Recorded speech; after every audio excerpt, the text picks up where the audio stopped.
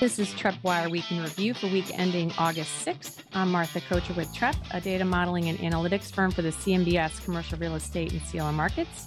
I'm with Manus Clancy, Senior Managing Director, and Darren King, Head of CMBS. This week, air travel drops after hitting a post-pandemic peak while the U.S. meets the milestone of a 70% adult vaccination rate. And the CDC issued a new targeted eviction moratorium. In economic news, a lot of new data as travel-related earnings highlight a rebound, but separate jobs reports seemed contradictory. The ADP private jobs number was dismal, but initial and continuing jobless claims showed continued improvement. And economic activity in the services sector grew, setting a new record last month. Manus, the debate over the Fed's monetary policy was back in the forefront as Fed Vice Chair Clarita said that the bank could hit its economic targets by the end of next year. It certainly created a lot of headlines, that's to be sure. But I think the takeaway from this week is just how complacent the market appears to be right now. When you think about the litany of negative headlines that we saw this week and the really muted reaction we saw from investors, I think is the story. You mentioned the terrible ADP number. It was about 50% of what expectations had been, less than 50% of the June number, right? Which is telling us that this economic recovery is limping along. It's not this 10 weeks of Mardi Gras that some were anticipating a few months ago, a term that we've picked up before. You also mentioned the hints from the Fed chair that interest rates might be hiked sooner rather than later. Sooner is a relative term. He's still talking late 2022, but that's earlier than some market watchers are thinking. In that ISM report that was a new record high, there were more hints that costs are soaring, right? More hints of inflation are out there, and a growing number of businesses delaying their return to the office. So all of that was met with a collective shrug by investors this week. A couple months ago, when you saw hints of inflation, we saw sell-offs.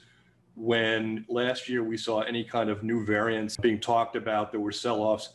Now, I don't know if it's the dog days of August, people at the beach and the mountains, and nobody's really focused on the markets right now, or if it's just that the earnings season has been so doggone good that it's just overwhelming any negativity we see.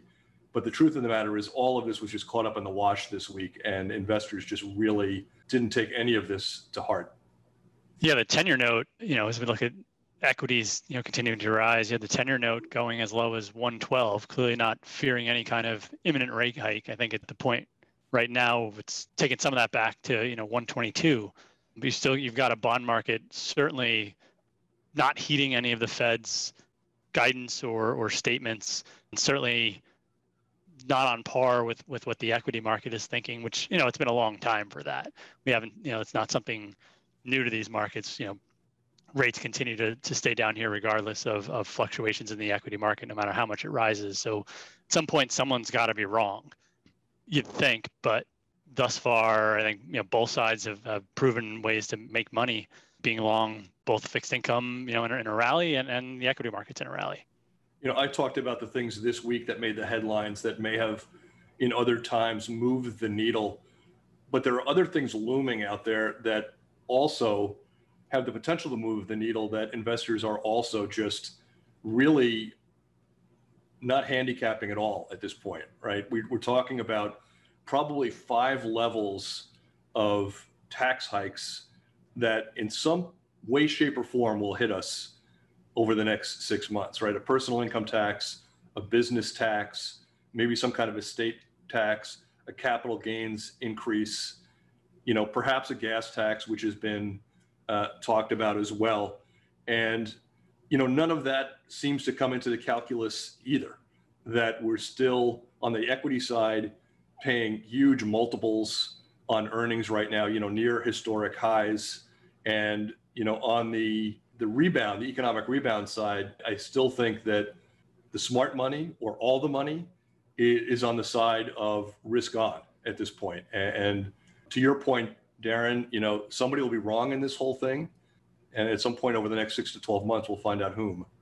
Yeah, I think, when you look at sort of whether it be taxes or just the political climate, we also inch day after day closer to, 2022 midterms, and you take an already dysfunctional Washington and probably make it that much more dysfunctional as everyone turns toward, do I need to get reelected, or who do I want to get reelected? Who in my constituency and my party needs help in their primary, and then in their general to hold their seat? That even more behavior shifts toward keeping my chair as opposed to even pushing an agenda.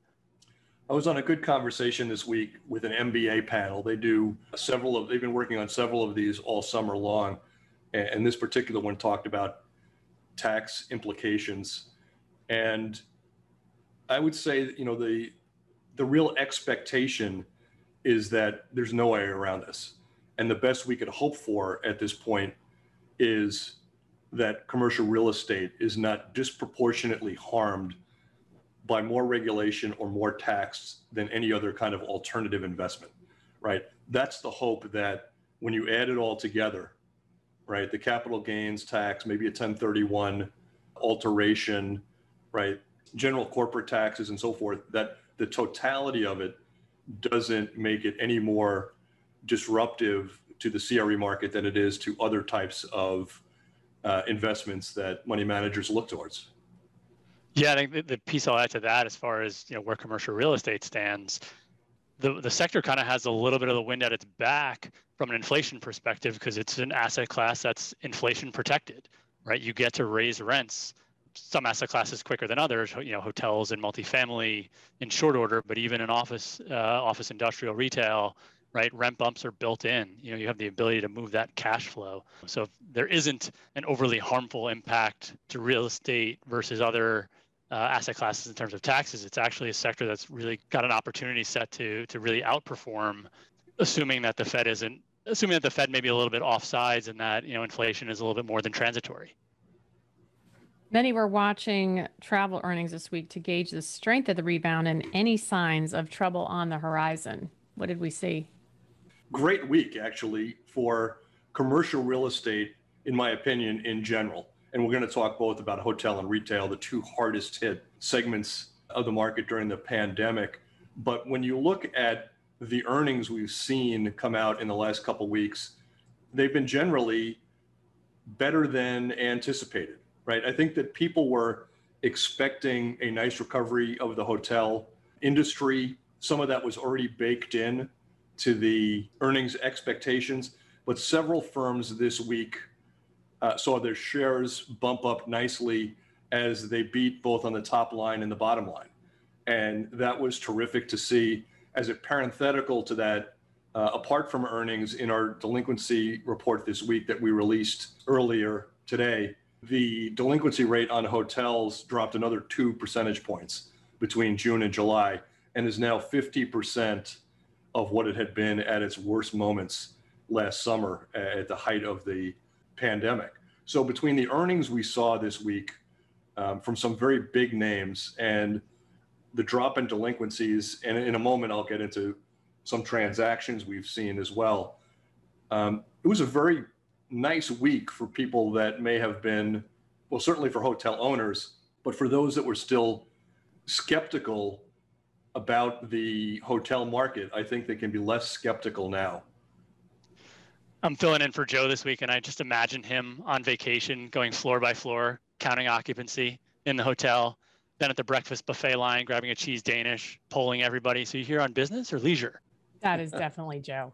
Yeah, it's funny. Joe, he has told me before, he's a beach guy this week with his family, and he was checking in, asking via text how things were going. And it reminded me of a story he told me, which I don't think ever made it to the podcast, but it was one that just stuck in my memory, was that when he was a teenager, his big thing used to be to sneak under the boardwalk and stick those dollar bills through the cracks and try to get the old people to stop and try to pick up the dollar bill and snatch it away from them just at the last second. And he said one of his really embarrassing moments was he tried it with a 5 once, and the guy was too quick for him. And the guy actually lifted a 5 from him. And it was something, it was kind of like my 3-card Monty loss when I was 14 in New York City. It was just a lifetime of embarrassment from that one silly decision. That's justice, I think, actually. So, you talked about hotel earnings. A lot of the calls were colored by discussion regarding leisure travel, business travel, and how business travel has been coming back slowly, but coming back all the same.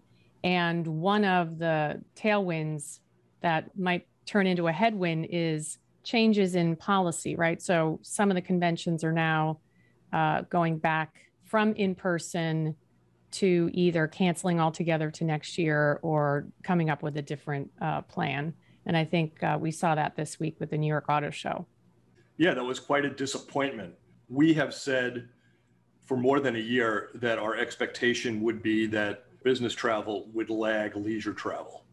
And that has clearly been the case. Even last week, we talked about how markets like Orlando and San Diego and others, in terms of their midweek bookings, were outpacing places like New York and Chicago. And I think we were all counting on getting past Labor Day and starting to see these conferences start, people going back to the office, business travel commencing again. And now you have kind of a double whammy.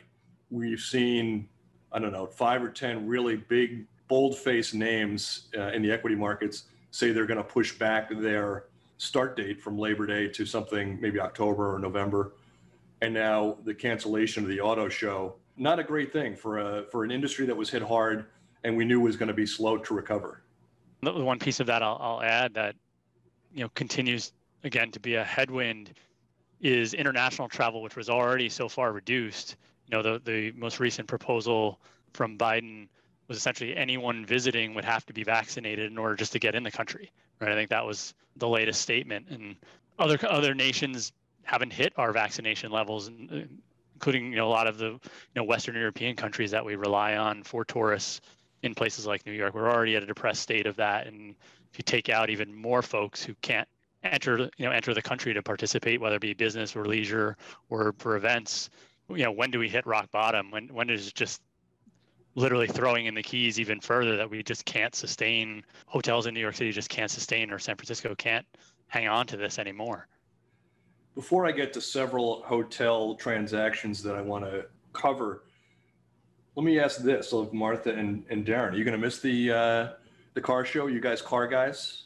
Car gals? Gals? Car people? I would definitely go to sit in kind of a gee whiz cool. I have been known to drive a muscle car in my history and owned one, actually, a nice V8 engine. Wow. And so it is disappointing. And I know Chicago had their auto show. I heard it was scaled down and they had a lot of it outside.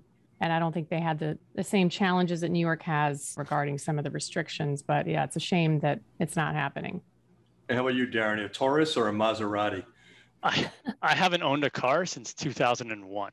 Wow. I've been a New York City guy my whole adult life. There just hasn't been a need. I'm not sure I can barely drive at all anymore. Yikes. So let me run down a couple of hotel transactions. I said earlier, this was a great week for certain parts of the CRE market.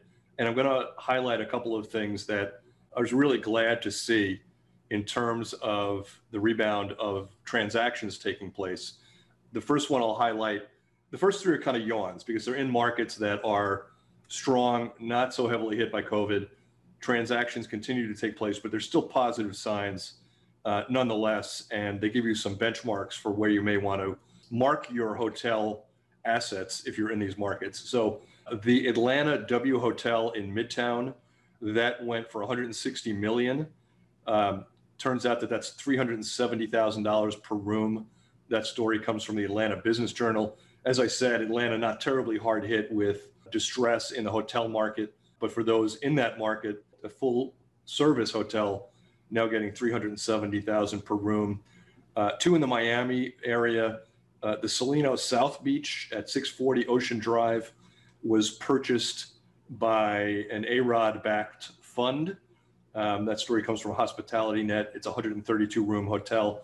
Also in Miami Beach, the AC Hotel by Marriott, that's a 145 room hotel at 2912 Collins Avenue. Again, Miami Beach has really done well relative to other parts of the market.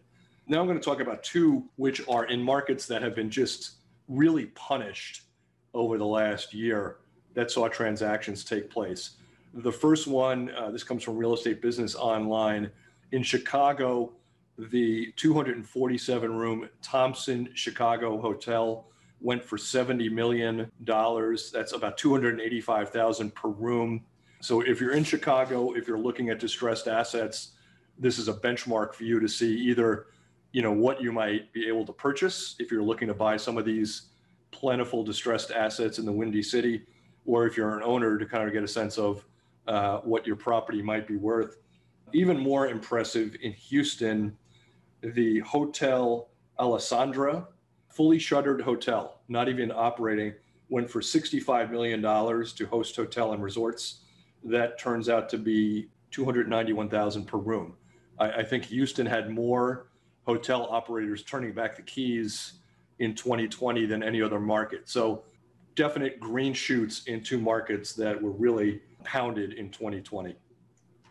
So turning to retail, Simon Property Group saw its sales bounce back to pre-pandemic levels in the latest fiscal quarter. But what were some of the key takeaways? So yeah, Simon really knocked it out of the park. We talk about obviously a mall REIT, and I guess now they're a retailer, given how many different fashion brands and the like that they own, going from JCPenney's through Brooks Brothers. But they really, as Martha said, bounced back substantially. Their sales numbers for June were comparable to their sales numbers from June of 2019 and up 80% from this time last year in the midst of the pandemic. Their funds from operations, $1.2 billion or $3.24 a share, up over 50% from the prior year. Some other really great signs within it. They signed 2,500 leases for over 9.5 million square feet in the first half, 3 million square feet more than they did in the first half of 2019. So, phenomenal numbers, phenomenal performance. I think one of the key things to look at as sort of a comparative benchmark for them versus maybe some other mall REITs out there is their average base minimum rent is $50 a square foot, 55 if you kind of include the realized variable rents. So look at that how you will, but somewhere between $50 and $55 a square foot. That clearly is on the higher end for mall operators because frankly, their assets are on the higher end. So as you kind of think about Simon versus any other of the mall REITs out there, recognizing, that $50 number doesn't necessarily compare or does compare favorably to, what you'd see from a Macerich or the old CBL or a Pennsylvania REIT kind of number. The other interesting parts of that and takeaways, David Simon is always a good guest to have in anything, even on his own earnings call, referring several times to some of the retail ventures that they've purchased as dead and buried or roadkill prior to Simon and Authentic Brands and Brookfield's acquisition of the various entities. And still certainly in finance parlance talking his own book, but pointing out that the physical presence of these assets is still what makes them go. Simon has the capital with which to create that omni-channel and online presence that maybe they didn't before they were acquired.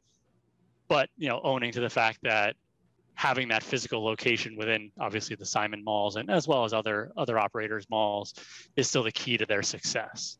The one final piece of this, which I just thought was a little eye-raising, and it relates back to CMBS, is he was asked by an analyst about the mortgage financing environment and made a comment related to the Domain, which was a very recently financed mall in CMBS, $210 million asset, that they, quote, overfinanced it. It's not a term I've heard before. Just to point out, and for any of our listeners who may own it, the servicer issuance data for that pegs the loan at a 46 LTV, a 14% debt yield, 4 times debt service coverage. So this doesn't appear to be an over-levered loan, but I'm not sure what he means by overfinanced. Doesn't sound good if you're a debt owner. We need to get to the bottom of that. Overfinanced sounds like over-managing in baseball when things are going along swimmingly and then the manager walks out and changes the pitcher for no reason, and all of a sudden, a 4-0 lead becomes a 6-4 deficit. When I hear something like overfinanced, it makes me think that something was made more complicated than it had to be. So I'll be interested to find out, if we can, from Simon or somebody else what the term actually referred to. Yeah, I mean, just again, based on our data, there's no secondary debt, no mezz or anything on this. It actually looked like a solid loan. The Austin, Texas, million square foot mall with, I think close to $600 a square foot in sales. Looks like a good asset for sure. Just, maybe occasionally at times it might be good to keep your mouth shut. I should heed that advice. It expands beyond just the podcast into just my broader life in general. So I'm going to write that down while I have a minute. I'll point out two other things I saw in earnings this week that caught my attention. You mentioned, Darren, that Simon is, really upscale, Class A mall, kind of the higher end. There were also earnings from Macerich, which occupies a different part of the mall spectrum, more of kind of the A-B, C caliber mall. They seem to be hit harder during the pandemic than the Class A's were. Nonetheless, they too posted great numbers. The firm saw funds from operations, FFO, at 57 cents. That compared with analyst expectations of 44 cents a share. Revenue, 215 million. That was up almost 50 million from 2020's second quarter. Of course, we had a big rebound, so that was to some extent expected, but it was still 30 million over what consensus estimates were calling for. In addition, they said occupancy jumped by almost a full percentage point over the last 3 months. So this rebound that we're seeing, not just limited to the Class A, which is nice to see. The B's and the C's have really been pounded, a word I seem to be using a lot over the last year. Another one we saw, which was nice, although it had a footnote to it that was a little bit worrisome. Tanger Factory Outlet Centers announced that foot traffic at their destinations had been higher during the last quarter than they had been during a comparable time in 2019, which is another part of the market, right? We talked about the A part of the market, the B and C outlet centers in a completely different part of the market. So they too seeing more foot traffic than they were seeing before the pandemic. Another incredibly great green shoot. The one concern that they put out there in their remarks was that only about 50% of the leases that are set to expire this year have been renewed at this point. So that's something that we're going to have to watch over the remainder of the year in the first half of 2022. But from Simon to Macerich to Tanger, just a lot of good news out there. And another piece of news unrelated to earnings, Foot Locker filed a lawsuit. What's going on there? That's an interesting one. Basically, they are in the Palisades Mall. I think they have two different stores in the Palisades Mall. That's the mall that if you're in New York and you go over the Tappan Zee Bridge on your way to upstate New York along 87, it's a real eyesore, but it is a big mall. It's one of the biggest malls in the country. Over the last 4 or 5 years, it's lost a lot of tenants. It's lost JCPenney, it's lost Lord & Taylor. And the contract with Foot Locker and the owners of the mall were such that if they lost a certain number of anchors and were left with X number of anchors with more than 50,000 square feet, their rent became a fraction of sales. And that kicked in at one point, and that's what they were getting billed for a certain period of time. But the owners of the malls came out and said, well, we've now backfilled some of these spots with Dick's and others that you should go back to paying full rent. Foot Locker came back and said, no, we shouldn't because these parcels are less than 50,000 square feet. So they took the owners of the property to court because they were afraid that the owners of the Palisades Mall were going to cut them off and actually kick them out of the mall. And the Foot Locker wants to keep a presence at the place. They want to pay the percentage of rent and they don't want to be kicked out. And on the other side of it, the mall owners are trying to squeeze them to either pay the full boat or to get rid of them. So that's a little inside baseball for those that are either retail operators or mall owners, something that, and I think we'll see more of this, as time goes on, that there'll be more of this litigated as people try to get to the bottom of what exactly is fair and what does the contract say. Yeah, talk about your Twilight Zone, right? a mall landlord suing to get rid of a tenant, and the tenant actually, countersuing or involved in a lawsuit to actually keep their lease. I don't think we see that too often. I'll go back to the car thing. So Darren, are you a sneaker guy or a loafer guy? A running shoe guy. You're a running shoe guy. Can't say I do too much. Yeah. Can't say I do too much, in terms of the, buying the Steph Currys or whoever else's, brand is hot. So turning to office, LinkedIn has reversed course and says that most employees can now work from home forever. Join the long list, right? We've seen a lot of this going on. Either don't come back after Labor Day or don't come back at all. They did put that parenthetical in there, which is if you're not going to work in San Francisco or New York, don't expect to make San Francisco or New York salaries, right? That always seems to be part of the contract. We did mention in our Trepwire this week that LinkedIn does have a very big presence. In fact, they're the sole tenant at a big San Francisco office. Their lease goes for a considerable period of time. It's got several years to run. So when things like this come up, we do mention to our readers and our clients, this is when you want a footnote, right? As you get into that 2023, 2024 time when the loan is getting closer to maturing, you want to know that is this a problem waiting to happen, or is this something which is going to be easily refilled should LinkedIn not pivot to something new? Yeah, I still look, I may be on the other side of this. I think it's permanent until it's not anymore. I still see a lot of this as potentially just reactionary to the time we're in. Some firms were always going to come back in full and hybrid, a handful saying, fine, work remotely forever. You start to hear less of that as, vaccinations got rolled out and people felt safer. Delta spikes numbers in places, and all of a sudden you're hearing the reaction again. And I think tech companies more than others are going to throw things out there to be attractive to their employees and be attractive, frankly, to potential new employees, which, are, as we've seen, very difficult to hire in this market. So it would not shock me that permanent lasts for a year and then it's slowly bring people back in, or your new hires are part in office, and this is a negotiating point of these things. I will ask the question sort of tongue in cheek, and right, all these Salesforce, LinkedIn, they all put their names on the side of these buildings. What happens then? What do you do with that, with their branding once they go away, if they go away? Well, the funny thing was years ago, the best thing that you could short was firms that had put their name on the side of a football stadium, right? For a long time, that was the kiss of death, for .com companies that had put their name on the side of football or baseball stadiums. Whether this becomes true of offices as well, I don't know, but offices have been named for a long time. So I think that's a trend that will endure, unlike the .com stadium naming fad or the .com boom in general.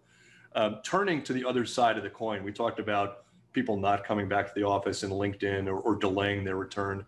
We listened to the Vornado earnings this week, and just as Boston Properties were, their executives were really, really bullish 2 weeks ago, Vornado was just incredibly bullish as well.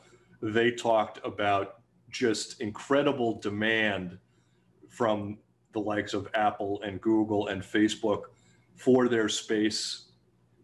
For those that are not in New York, the firm has been a huge acquirer of space around the Penn Station, Madison Square Garden corridor. And they put Facebook in there a year or two ago with a big lease.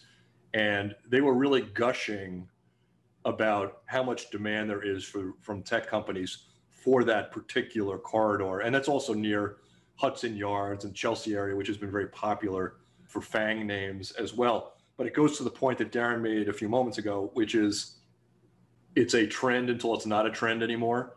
And if you're listening to Vornado, they're telling us the trend is going to be really short-lived, that these firms are coming back. It may be a blip after Labor Day, but they are expecting to be, hiring thousands of tech workers month after month after month going forward. Yeah, I think this also is a sign of certainly their confidence in the continuing trend toward moving to Class A assets, right? It's when you think about New York City and San Francisco and other gateway markets, it's the Class B and Class C. It's the building that has 2 elevators versus having 4 elevator banks. It's all the ability to upgrade and do all the things we're going to want from a health and safety standpoint, and the amenities and outdoor spaces and things like that. Vornado can do all of that, right? They have the capital and the quality of the assets that they acquire and own provide that. So I think they're making their bet, probably rightfully so, on the fact that not only is there going to be great demand, but it's going to be demand for their kind of Class A space. The big tell for me for what was B and C back in the day was, did they still have that mail slot? When you got off the elevator, was there that mail slot right next to the elevator where you were expected, or you could, throw in your letter rather than go to the post office or walk to a mailbox or so forth? And you still do see them in some Class B buildings from time to time. My apartment building has that mail slot. Does it still operate, or have they taped it over? It absolutely operates. I'm sometimes hesitant to use it, and I'm not sure how often they look in there, where I'll just go to a mailbox if I actually need it occasionally. But yeah, still got it. About 15 years ago, there was a story, maybe longer, that somewhere in the Rock Center area, they had told people to stop using it, but they didn't tape them over. So people kept using them, but they never stopped. They stopped checking. And by the time they figured out that this was a problem was years later, and the mail had backed up to the 3rd floor, and they actually had to take out a wall to remove all the mail that had been sitting there in this slot for a decade and a half. So the checks in the mail in your wasn't case, a lie. Darren, I hope that they're not foreclosing on your condo, because you're not going to get evicted. We know that, right? If the check's not in the mail, but check's in the mail. It's on the 3rd floor. So deal of the week takes us to Houston this week. Yes, 2 Houston mentions. So Houston, we stated a couple minutes ago, kind of ground zero in the misery index when it came to hotels. Lots of defaults, lots of givebacks, lots of revaluations, negative equity, the whole thing. Also part of that market has been a really, really heavily hit office market. Tons of sublet space. There have been some very big losses among trophy assets in Houston over the last 5 years. So any lease in Houston, in my estimation, is a good lease. And in this case, it garnered the deal of the week. Aspen Technology, they're a Boston-based software operator. They signed on for almost 80,000 square feet. It's a lease renewal at 2500 City West Boulevard in Houston. Win Haggerty Jr. and Vince Strake of C&W and Dennis Taro of the Petrinelli Group, which owns the property, worked together to get this deal over the finish line. So as I said, this is not a CMBS asset, but any lease or any lease renewal in Houston is a good one, and this one is of decent size. So congratulations to all those that got that over the finish line. And the must know of the week.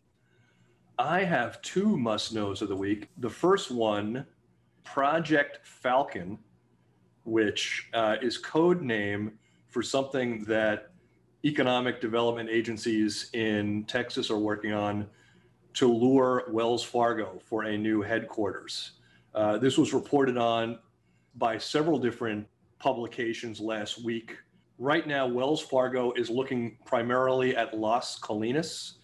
The size of the parcel they're looking for would be about 400,000 square feet.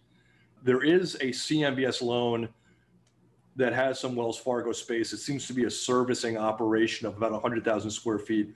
We'll write about that in TrepWire probably on Friday morning or Monday morning. But otherwise, this looks to be all new space. Wells seems to be focused on the urban center of Las Colinas, near the Irving Convention Center. It's unclear if this is a new development they're trying to take on, like JP Morgan did a couple of years ago, or whether they'll be taking on existing space. But if you're somebody in that area that has either space or land, and you hadn't seen this story out there, the eagle has landed, to use the cliche. Project Falcon is out there. And you may want to get on that because there's a big lease or a big development to be had. One other that I thought was kind of interesting as well, this came from the Triangle Business Journal. Comerica Bank is looking to really build up its Southeast strategy. They're looking to establish big offices in Raleigh, Winston-Salem, and Charlotte. And they're starting by looking for new space in Raleigh. It's unclear how much space they're looking for, but it is something that they plan to go really all in. They really want to grow that presence. You know, they're a bigger presence in the Southwest and a little bit to some degree in the upper Midwest, but they want to attack that North Carolina, South Carolina, Georgia market. So if you're in that Winston-Salem Triangle area or Charlotte, a call to Comerica might be on your to-do list. Turning to multifamily, the CDC extended an eviction ban until October 3rd. And I know we talked about this last week because it expired last Saturday. And it looks like they're hoping that the long delayed rental assistance gets in the hands of those that haven't been able to get it. And interestingly, a side note, the National Apartment Association sued the federal government for $26 billion in monetary damages due to the ban. So this continues to play out. Is there a more distinct piece of dysfunction than what we've seen with the eviction ban over the last 3 months, right? You know, Joe was joking around, you know, last week about DMV, but this is a little bit like DMV on steroids. When you think about how many things have gone wrong, right? And I'm going to run down the litany and I'll let Darren kind of talk about the economic implications after that. But the Biden White House waits till the absolute last minute to wait to tell Congress to do something, right? Congress is on the precipice of leaving for vacation. They already know that the Supreme Court has ruled this unconstitutional. They have other methods for addressing this problem to the tune of $50 billion, which is out there for rent relief, yet they've only gotten out $3 billion of it. And I believe not a single dollar in New York, right? If you think about that.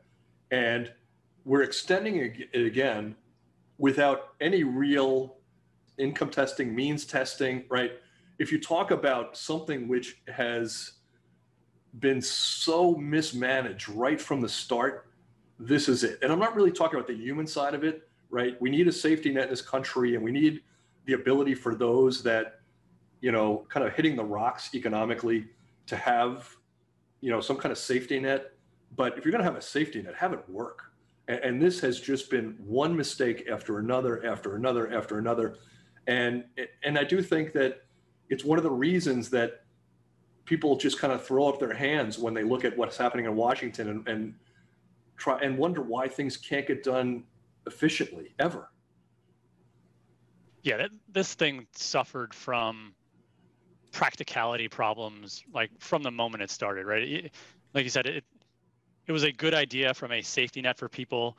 Even some of the merits of it from actually delivering the money to the landlord to cover the back rent owed by the tenant, and therefore then you kind of give the tenant a chance to stay in, right? That had the right metrics to it. You weren't just handing money to a tenant who may or may not put it in their pocket. You obviously have to worry that the landlord won't then go and evict once they get the money, but you were then in there supporting, you know, the person who is owed the money, except, you know, from the federal government on down to the local bureaucracies that have to then dole it out. Like you pointed to, Manus, only $3 billion has gotten out the door, and there's a stack of applications on the desks of these local bureaucrats to do it. And then, you know, I saw a survey the other day that something like half of landlords didn't know it existed, right?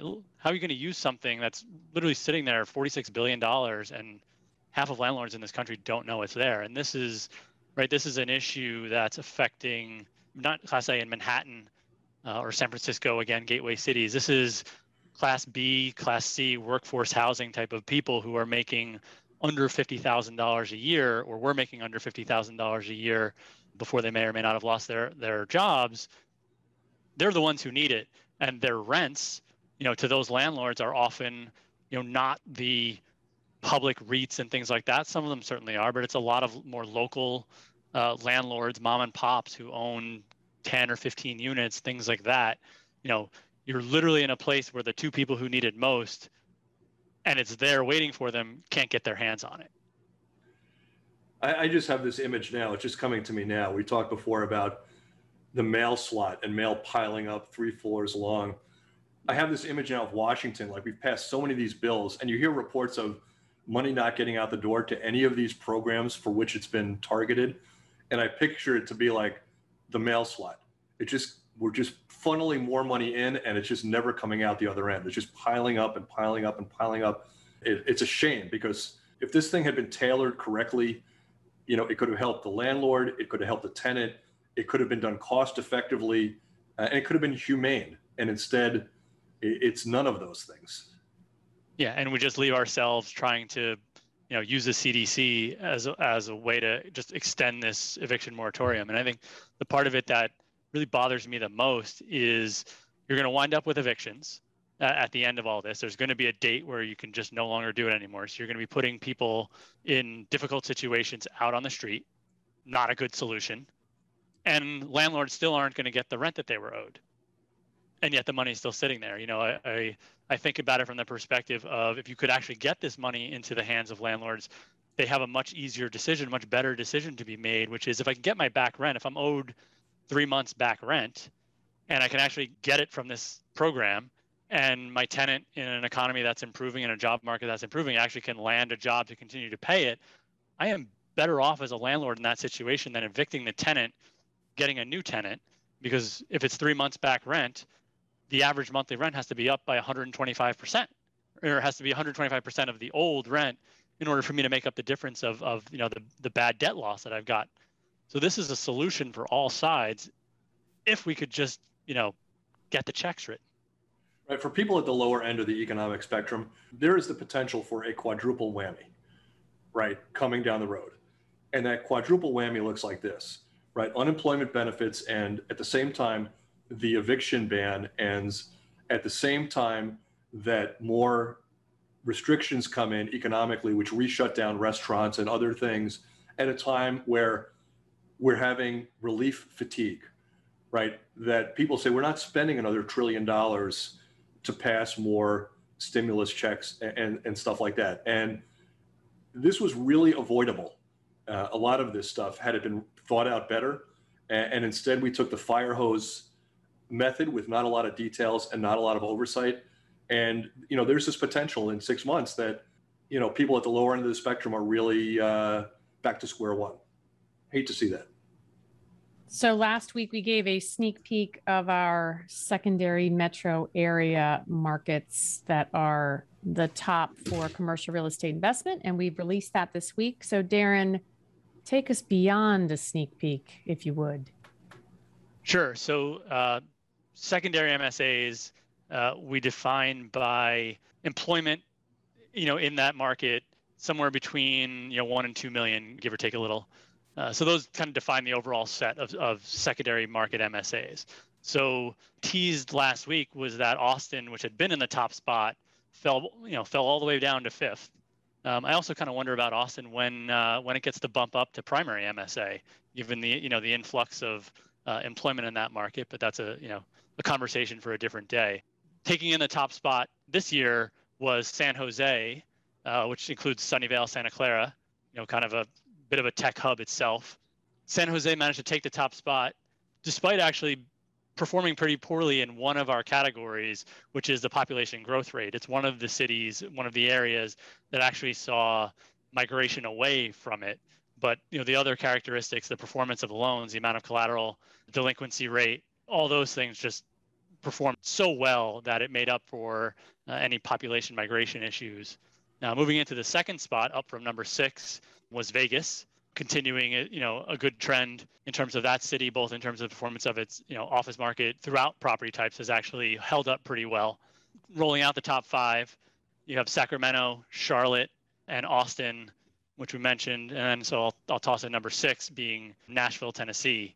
Shout outs. We had some newcomers in our list. John D. who commented on both episode 90 and 91 and loved the discussion on the Office Shakeout. Lucius actually guessed wrong on our trivia t-shirt challenge, but he did taunt you to go into some deeper tracks next time. So, maybe you should get it right before he goads you into making the question harder. I don't know. We should send Lucius a consolation prize, maybe one of those, really used t-shirts that Darren runs in. He shouldn't walk away empty-handed, but if you get the wrong answer, you can't get I like that. a brand stinking new crisp blue Trep Pod t-shirt. No, that's not allowed. I like Maybe that. I can go for a run in the Trep Pod t-shirt, and then we can give it to And him. then you can There do you that. go. He did ask also for more grammar lessons, so I think we're in trouble there. Susie sent us a boots on the ground view of the Destiny Mall, which I think was actually very valuable. She was actually up there for her 12-year-old's baseball tournament and walked through the Destiny Mall, noted that every fifth or sixth storefront seemed empty, foot traffic was light, and the busiest place seemed to be the Dave & Buster's, and she actually took photos to share with us. Yeah, those AAU tournaments, those basketball things, I don't miss those. A lot of greasy food, a lot of sweaty gyms, a lot of bad officiating. One of the lowlights for me was going to one of these team dinners after 4 hours of bad officiating and sweaty gyms and watching a guy who recently had like a triple bypass try to body the Bloomin' Onion. Oh my. That was like, just too much. That was time to call for the check. That's a visual. Yeah. And we did have a number of winners to the question. And if I recall, Manus, you quoted, I went from Phoenix, Arizona, all the way to Tacoma, Philadelphia, Atlanta, LA was the quote. And that was Rockin' Me by Steve Miller.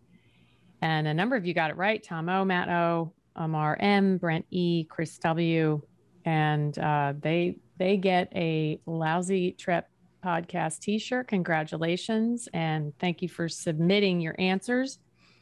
BB Dogged Tenacity said they were a little worried that Manus wasn't more bullish on the Delta variant brown shoots. So I don't know, Manus, maybe need to work on that a little bit. Should we give another trivia question this week? Give him another shot. This is just for Lucius. You can't dance and stay uptight. If you come up with that one, we'll send you a t-shirt. We're going by the honor system. You can't Google that. Yeah, exactly. You got to sit down, have a glass of wine, hum it out. It's not something for anybody under 40, but it is one of my favorite songs when it comes up on the treadmill. All right. So we'll keep that one as a take two. And with that, we'll close. Joe, I hope you enjoyed your vacation, and thanks to our producer, Haley Keene. Join us next week as we review what's happened during the week and how it may be impacting you. If you have a question or a comment or an answer to one of our trivia questions, send an email to podcast@trep.com and visit trep.com and subscribe to the podcast with your favorite provider. Thank you for listening and stay well. All right.